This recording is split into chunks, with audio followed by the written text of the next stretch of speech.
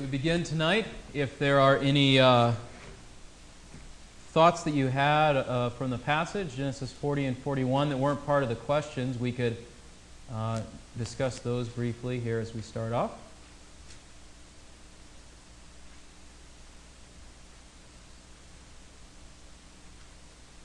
Yes? In regards to Potiphar. Yes. It doesn't say it, but from what I understand, number one, the Egyptians were quite promiscuous. Okay. So the fact that Potiphar's wife attempted to do this, from what I had read, wasn't uncommon. But it shows between that and the fact that Joseph was able to do anything but serve Potiphar, it showed a huge distinction between how they practiced their faith. And one of the comments that I read, Jim Berg was talking about this, is that it coming right after chapter 38, he said, I thought was interesting, the reason for chapter 38 is to show why God took Israel out of Palestine, out of Canaan, because they were beginning to do whatever they wanted to do, and they were acting like heathens. But when he brought them into Egypt, they were only allowed to practice their faith.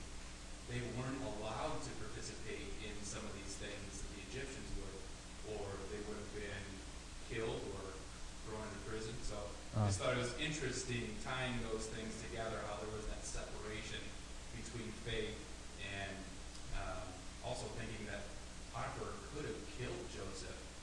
So I wonder if he knew that his wife really was the one who caused him trouble. Along those lines, I was noticing something this afternoon, and maybe go back and visit it later. Look at chapter 40 and verse 3. It says, he put them in confinement in the house of the captain of the bodyguard. And chapter 39 and verse 1 said, Joseph was taken down to Egypt, and Potiphar, an Egyptian officer of Pharaoh, the captain of the bodyguard, bought him from the Ishmaelites who had taken him down there. So I think we usually have the idea that Joseph's in a prison that's like over in some other part of the city. But it seems like he's in prison that's in some way attached to Potiphar's household. And the other question that I had, and I'm not really sure if anybody can say for sure, but something that I thought about, when it says kindness in the sight of the chief jailer, is that the same person as the captain of the bodyguard, the same person as Potiphar? I would lean toward no, but it seems like Joseph has basically moved down a step. Like he was over the household right under Potiphar, and now Potiphar, the jailer, Joseph's right under the jailer in terms of authority. And so he's moved down a level, but God still exalted him to the highest position in that sphere where he's put him. So there's just something else interesting I was noticing this afternoon as we were rereading the passage. So any other thoughts from the chapter before we get into the questions?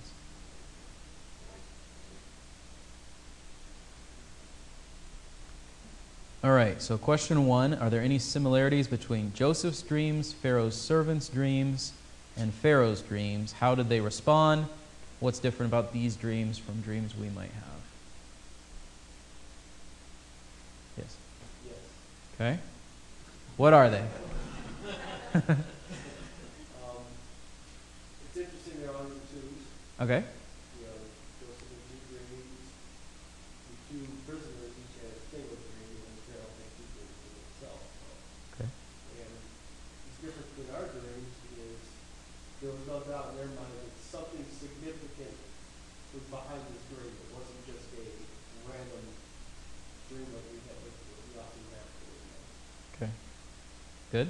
What else, Jonathan? You had something?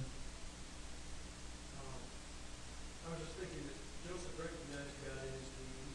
Okay. And the others did not. Yeah. Good. What were the responses, for example, of Joseph's brothers to his dreams, or of, let me ask the kids this, how did Joseph's brothers respond to his dreams? How did Pharaoh's servants, or even Pharaoh, what sort of attitude did they have toward their dreams? How does it describe them?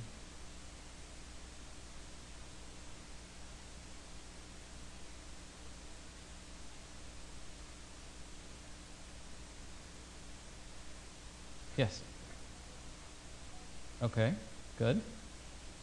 They had hatred toward Joseph for his dream, so that was kind of a negative response. What about the cupbearer baker and then Pharaoh himself? What was their response to the dreams that they had received? Before they're interpreted, but their initial response.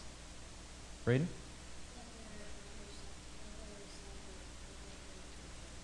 Yeah, sad and confused, okay? Good, good. What's another common thing between all of these sets of dreams? How do the people around them hear about them or understand what they meant? Jonathan? People are so disturbed by their dreams, they have to tell somebody. Okay. Yeah. And who do they tell? Who's the one who explains it to them in all three cases? Joseph. Now, obviously, the first one was one that he had, but he's the common interpreter through whom God is working in all three of these cases. So, yes? I thought it was interesting, the symbolism Okay. for each one. They were not so apparent if you just heard them on their own without the translation, Sure. but it seemed like, so you had the sheaves, something that Jacob's family could relate to, Mhm. and then you had the vine for the cupbearer, and each dream had something that they could relate to that was some type of symbolism. And again, it wasn't so apparent, but once you heard the explanation, you're like, oh, that makes sense. Right. That's actually one of the arguments that people have made for Moses being the author, because someone would not necessarily have invented something about, why would they pick the imagery of cows and grain for Egypt? That's something that someone who was living in the land of Egypt, I'm not sure that's a strong argument, but it's just an argument that people have made. This was the sort of imagery that would have appealed to them, that they would have connected with, and so Moses is recounting a fact, not inventing something that doesn't make sense. So. All right, moving on. Oh, the dreams, the last point there about what's different between those dreams and dreams we might have. There are segments of Christianity that will say that dreams today can still mean something for us. And as we've talked about before, the primary concern with that is that we end up with competing sources of authority. Here's what the Bible said. Here's this dream that I had.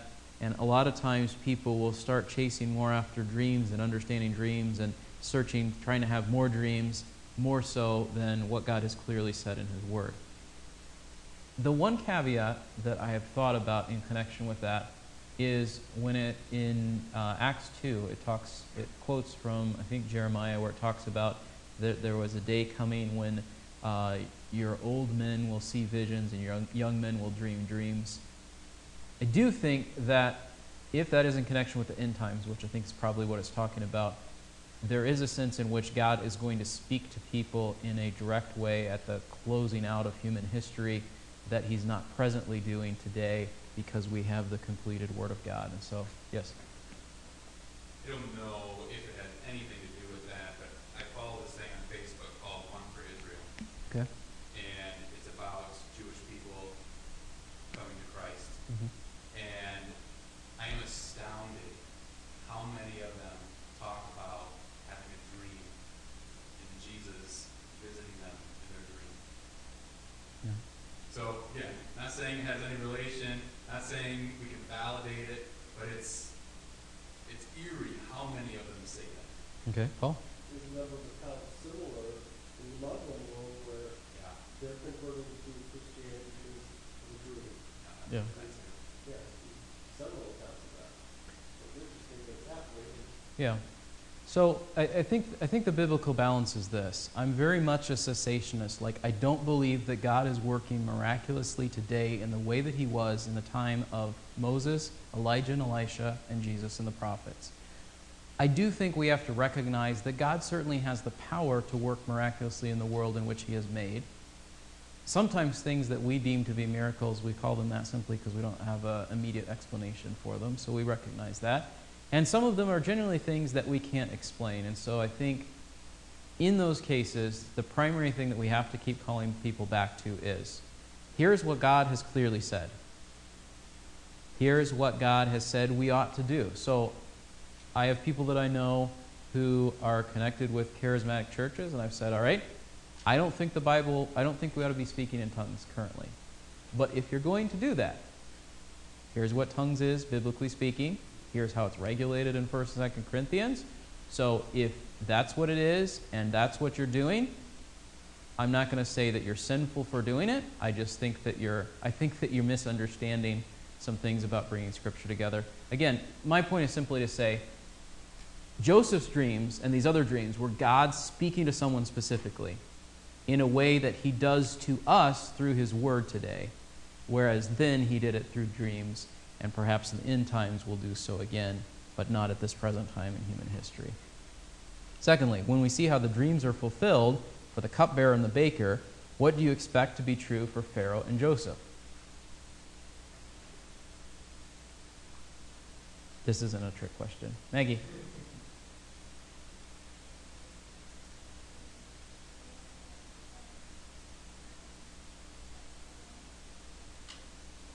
Okay, yeah, that their dreams will come true as well. And Kelly pointed out to me this afternoon, Joseph's dream was not really fulfilled.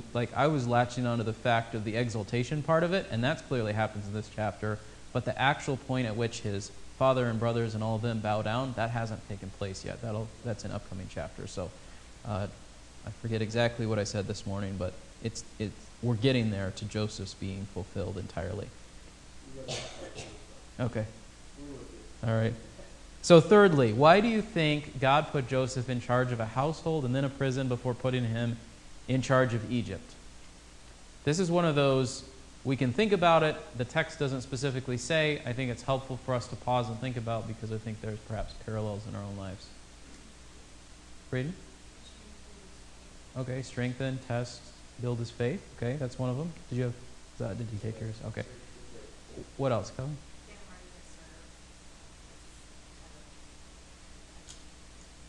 I mean, that's a common observation that I think a lot of the commentaries make, and I think it's valid.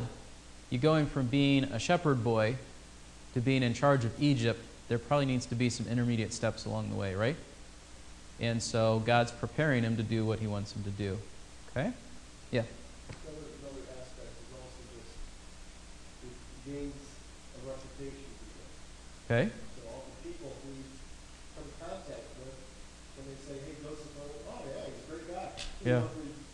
We've seen him work. Sure. So I don't know if it's a certain aspect of that. Could be. Corey?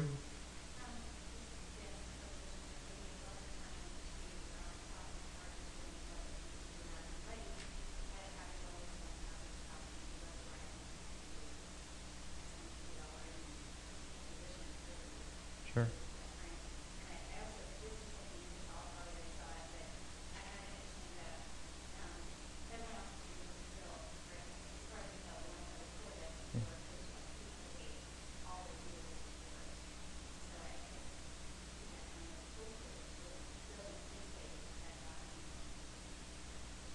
Yeah, no, I think those are good observations. Oh. Stemming from preparing him, I think too, in the positions that he was in, he was really able to learn the economy of Egypt and the culture and what really made it running Potiphar's house, and even being in the prison. You could learn a lot being around the poor and the lowly of how things are run. So it just seems like it was more than just him learning through leading. It was him learning the underbelly, in a sense, of what was going on in Egypt, to be able to have all those ideas. Oh, we do this, this, this, this, and this. Right. And God could have just said, here's the plan, say it to Pharaoh. But I think there probably is a sense of, God works just like he works with individual personalities of people who recorded books of Scripture. God worked through Joseph in presenting that plan to Pharaoh. Jared, did you have something?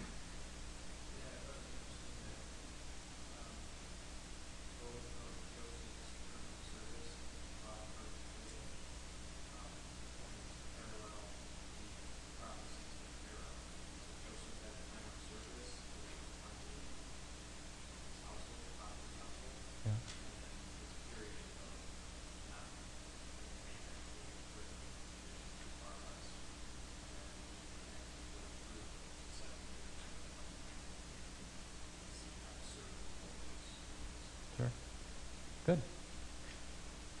All right, number 4. What similarities do you see between the life of Joseph and the life of Jesus? Like I said, I'm not sure that I could think of a New Testament passage that makes all those parallels, but what are some of them? Braden? They both started as being in the high position, but then they went out and they went through their natural life. Okay, right. Yeah, I mean, Joseph is his father's favorite, then he's a slave, and then he's second in command in Egypt. Jesus obviously is in heaven, humbles himself, comes to earth, exalted again to heaven after the crucifixion, the resurrection. So that's, I think, one of the big, like, if you look at trajectory of their life, parallels. What are some of the other details within their lives that are interesting parallels? Bob? Well, just as Christ always said, I'm not doing my own will, I'm doing the will of the Father.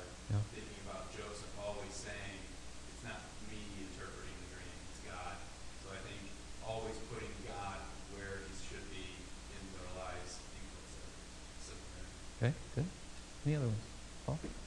Joseph fed many when he had nothing, Yeah. similar to Jesus fed many. Okay. Like that's kind of spiritual, but would you say, saving the lives of many, Yeah. although short term versus eternal, like you, Right, right. Good. and then just the Jews, all these different everybody in the area, pretty much because of that everybody. Anything else? Yeah, Jerry. Yeah. Right. Sure. And there's a little bit of a sense of, like, God moving a lot of things into the right spot to make this all come together, right? God both put Joseph where he wanted him to be and brought the plenty and then the famine. God orchestrates all the details of the coming of Christ. So, I mean, there's things about God's sovereign work in bringing all those circumstances together. So, again, I'm sure there's other ones that we could think of. Right. Do they in Hebrew, though? I think they do. But they begin with Y in Hebrew. But, anyways, I think that it's important for us to see these things not in the sense of any sort of weird, mystical, like when people start, like, counting numbers in the Bible and coming up with strange ideas. Yeah, it's not that kind of a thing. It's simply like there are cycles and foreshadowing and anticipation that we see in the Old Testament that when we come to Christ, any Israelite that's paying attention and thinks back over their history is like, look at what God's doing now, you know? So, and I think we miss that sense of things sometimes because, for one, we're very familiar with the New Testament, not as much with the Old, and for another, because we don't always see those patterns, those broad patterns, I think it's helpful for us to consider them. How then do these scenes from Joseph's life fit into the overall theme of blessing we've seen worked out in Abraham's family? There's a number of different directions we could go with this, but just sort of review this theme of blessing that we see especially from Genesis 12 through 50.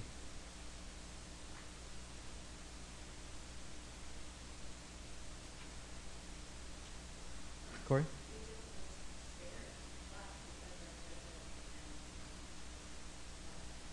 Okay. Good. Huh?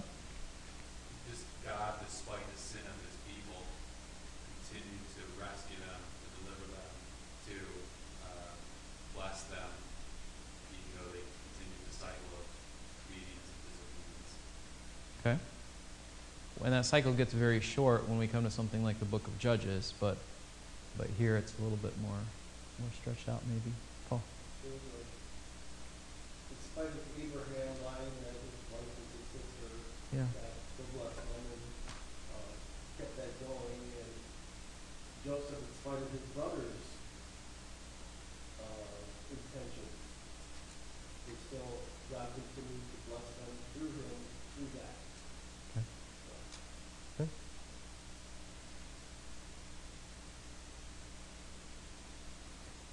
Good. So moving on to the application questions. We're going to jump away from Genesis for one moment. I I know it's jarring. I'm sorry. There's another J for you. On number 1, Wednesday we looked at Psalm 62, and I just want to talk about this quickly because it does interestingly tie in a little bit to the passage that we looked at today. But what, according to those 3 passages, why are riches so untrustworthy compared to God? How are you trusting in money today? What are some ways that crops up in our daily lives?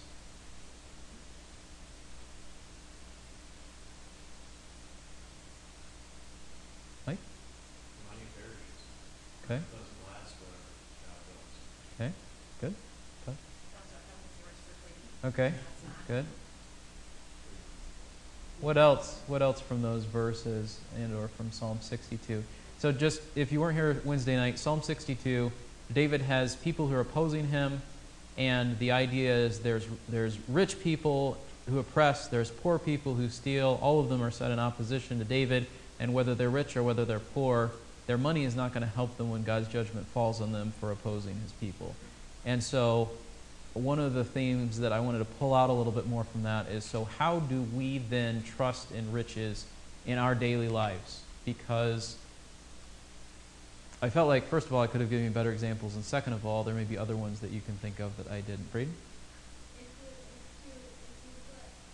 small amounts of money in the offering every once in a while, you're spending some money on things and friends. Okay. Good. Paul? So I think you can now focus on their retirement. Good. Like saving all my money towards my retirement, and if you need to do that today. Okay.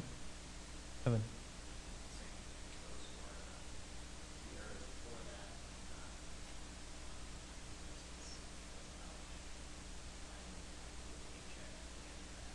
Sure. Okay. Good. Me, there's sort of the low-hanging fruit, the easy ones, like if you never go to church because you're always at work, if you know, those kinds of things. But I think it's more subtle ways too, like, for example, it says, fathers, bring up your children in the nurture and admonition of the Lord. So if I say that in a goal of saving money, I'm going to spend 3 weeks on this project, and my having spent that time on that project keeps me from helping my kids through an important matter, spiritually speaking, and pointing them to what God has said in, and all those sorts of things. Saving money is not bad. But when it's driven by a kind of pride or a kind of love of money that causes me to neglect other things that are more important. Bob and I were talking before the service about, we were talking about time, right? You can say, hey, I'm gonna do this thing, and it's gonna save me this amount of money, but it's gonna take up 3 hours of my day. What am I potentially neglecting because I want to do this that's at least a little bit driven by a love of money, a fear of not having money, a concern about the future that maybe is a lack of trust in God?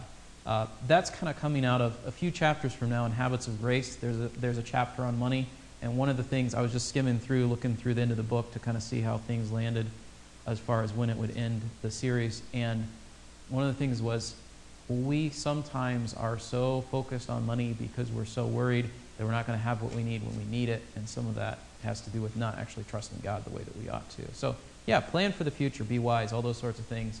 But when we hang on too tightly to things of this life, and they consume our thoughts and our attentions and all of that, that's not good. Yes?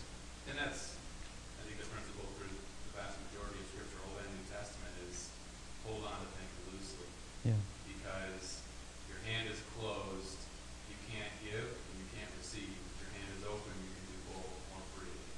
Okay. You should write a book on that. Or what book did you know? Good. Good. That's a good thought. All right. Moving on to number 2 under the application. This sort of picks up from last week. We didn't really discuss it, but one of the key points that I wanted to bring out was this idea of how does loving your neighbor help you to resist sexual temptation? Because I think both of those ideas are brought together in Romans 13, and they were brought together in Genesis 38 and 39.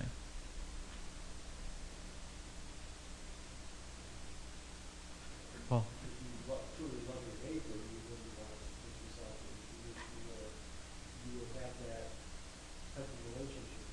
Okay. Yeah. Go ahead. The reason that you care about the eternal soul. Right. Okay. Sometimes people will justify sinful actions by saying, but I really love this person. But the reality is, love and sin are incompatible in a way that one of them can't be true. So in that case, it would be the love's not real, because love does no harm to another. Love doesn't lead a person into sin. And so that sort of rationalization, which is a very common one in our day, and perhaps in our own minds at different points in our lives, it doesn't line up with what Scripture says. It's not true. So, any other thoughts on that, Paul? My context is really good not having one for female. Okay. You know, like staff information. You want that, you will not need that. Yeah. Less likely than you think that. Right. You get grateful for that. And that's a wonderful rule to have. Yeah. Good. Any other thoughts on that question? All right, moving on to number 3. Looking at Joseph's life, all of these chapters we've covered so far, but especially some of the details from chapter 40. Have you ever felt like your life as a Christian was a waste or unfair in some way? What specific ways does this attitude make you doubt God? How does your perspective change at different points in your life? What truths from God's Word correct wrong thinking about life's value? So kind of a bunch of questions. Hopefully we see that they're somewhat connected there. Thoughts on that? Paul? I don't know if I ever considered my Christian walk as a waste, Yeah. but I really didn't understand why I was going through that phase of trial, whatever the case may be, until later on, then it makes sense. But, and that got me from ever using the word waste.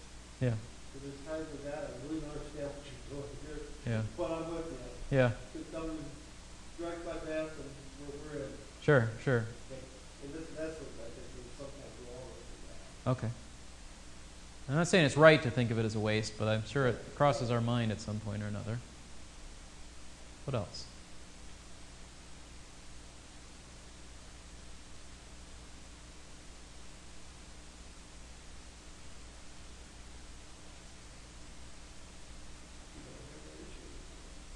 Yeah, we're all good. What other ways does this, like, if you've been where Joseph is in our story that we looked at today, at some point in that, if he's like any of the rest of us, there had to be a point at which he said, is it worth it to keep doing what God wants when it's not accomplishing the things that I think that I ought to have? Or is it, how do we put it this way? Not seeing that God is doing something like the 13 years, like there's a perspective at the back of our mind that he actually started doing the thing that he was supposed to do at age 30 when he started doing ministry, right? But the reality is he was doing things for God, and God was doing things through him for those 13 years before he was put in the position of power. And so they were both not a waste, even though they were not necessarily, if you were writing out, here's the things I want to happen in my life. I want to be sold as a slave. I want to go to jail. I want to be lied about and betrayed and mistreated. That's not the things that we would pick. There's a sense in which people did sin that occasioned those things, but the circumstance was not bad in terms of what God was doing in and through Joseph. So, yes. Based on everything that we have with Joseph, to me, I think ever since I first got saved, I have felt so inadequate. Especially thinking about what you pointed out this morning. Him standing before Pharaoh, here's his chance. He doesn't say anything about himself. Yeah. He directly gives God the credit, does what he's asked, is completely humble, submissive, respectful. I can't say I've met anybody in my life that would have done that I would imagine. Yeah. There would have been some selfishness, some desire would have come out. It's absolutely amazing how humble he was. And again, based on what we know, there's a lot that we don't know, but for him to be able to do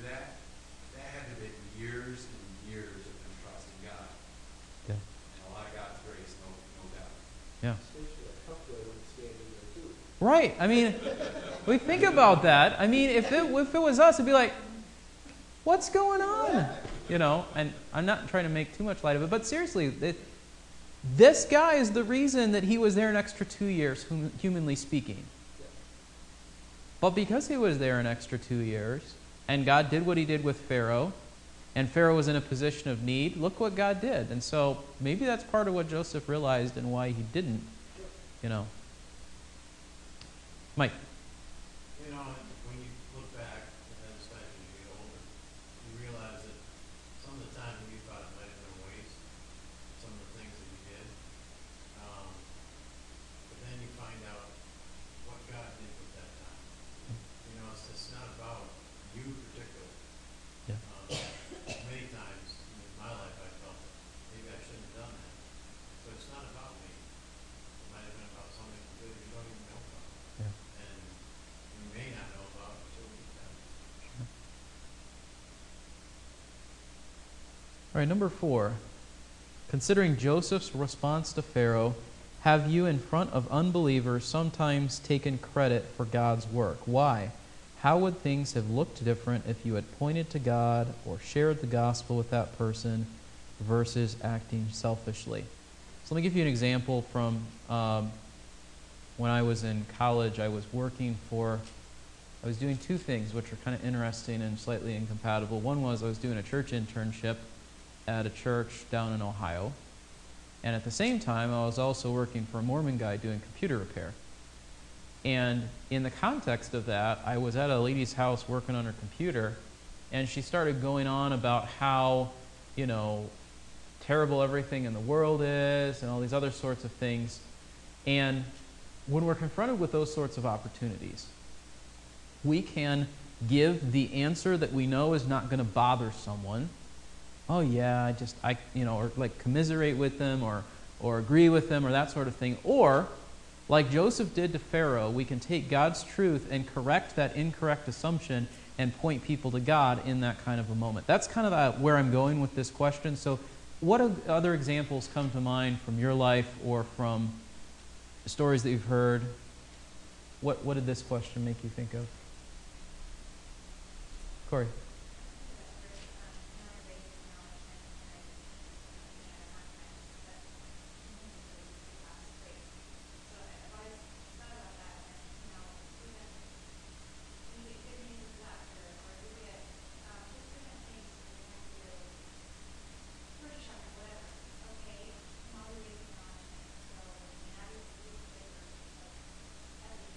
Right.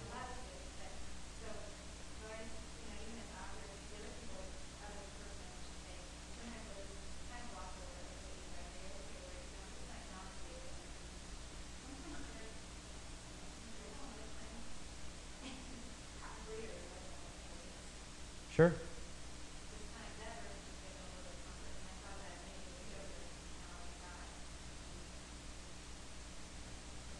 Good. What else? You said this morning, give the example of how, a stranger might come up to you and say, appreciate your children being well behaved. We've had that happen a couple times in a restaurant. And I normally try to make light of it and make a joke. And so when you said that, I was like, yeah, probably should direct the attention directly to God's grace instead of making a joke about it. So I'm thinking about that all day. Or Kim. Yeah. Yeah. I was getting my hair cut at the place down on 12 Mile there. Every once in a while. Yeah. For those of us who are still afflicted with something that needs to be trimmed on the top of our heads. So I was talking with the guy, and just talking about some of the things that had gone on in the last year and a half. And this is a guy from, by his own account, been overseas, seen a lot of terrible things in Afghanistan and wherever. And he was saying something about, like, he said something like that he had respect for me, or like he felt like, not that I was a better man than him, but one of those kind of parallels in terms of, like, I think what you've gone through is harder than what I went through. And so my first response was sort of to like, because that catches us off guard and we don't want to like, we feel awkward in those sorts of things, I just started like shaking my head or whatever. He's like, no. And so in that opportunity, there would be an opportunity to say, yeah, not me, but God. Those are the sorts of things where I think we can follow Joseph's example and say, I'm not perfect. I often fail. But by God's grace, if we do well in something, point to God in His grace. Encourage people. Acknowledge Him in it. And we went on to have a good conversation about, the church where he went and just the importance of studying God's Word and thinking about those things. And so hopefully it was an encouragement for him too. But in those sorts of circumstances, yeah, we want to sort of blow it off a little bit, make light of it, not acknowledge it. And the easy path to move from being awkward because we feel like the spotlight is being pointed to us is to say, well, it shouldn't be pointed to me. It's God, And I know football players and whoever else are like, But there is a sense in which, for those who genuinely do it without hypocrisy, that is what we ought to do. Point to God, not to ourselves. Any other thoughts as we wrap up? Mike? Not that I hope anybody ever goes through it. You go through heart surgery, and even if you're not supposed to be there. Yeah, But you go through heart surgery, and people wonder why you made it. Yeah. These are people that are like, say, nurses and other things like that. And when you point it to God, Yeah. people even were asking me, and I'd say, when people preaching that, feel it. Yeah. That's how much God is working and God's doing. And when people don't understand that, it gives you an opportunity to talk about it. Yeah. Not that I want to go back to the hospital and do it again. Right. It's one of those things that you don't want to go through. Sure. And like I said this morning, you don't always get the promotion like Joseph did. Not everyone makes it through the physical sickness or trial. God is still present in those circumstances as well. And our response in those circumstances, or in the ones where things turn around, can be used by God as we point people to God, as we see Joseph doing in this passage. So, all right, let's pray, and then we'll sing our last song together. Lord, as we look at your truth together and just see these rich examples of your people, good and bad, for us to learn from, certainly we see admirable qualities in Joseph, but they ought to immediately point us to the fact that you are the God whom Joseph followed. We see sinful tendencies in people in the passage today or in the one that we looked at last week, and they ought to immediately point us not to pride that I didn't do this, that, or the other thing like the people in that story, but to humility to say, but here are all the ways that I sin. And again, to be driven to turn to you in repentance. And so, Lord, we pray that as we go through these things, that we would be drawn closer to you, either way, in whatever way we are convicted or encouraged by these stories. And we just pray that you will help us to keep them in our mind this week, that they'll affect how we live, that we will go through this week noting times at which we love money more than you, being aware of times when we are tempted, and hopefully being safeguarded both by the realization that to be tempted in these ways is to reject you, but also to show hatred toward those around us. And then finally, from the passage tonight, you would help us to be bold, to acknowledge you in the opportunities that you give us in life. Point people to you as you have worked in the circumstances of our lives. We pray that you'll just bless this week, and it'll be a fruitful one of us encouraging one another and meeting and following up with unsaved people that we know, and that you'll be honored in it. We pray this in Christ's name. Amen.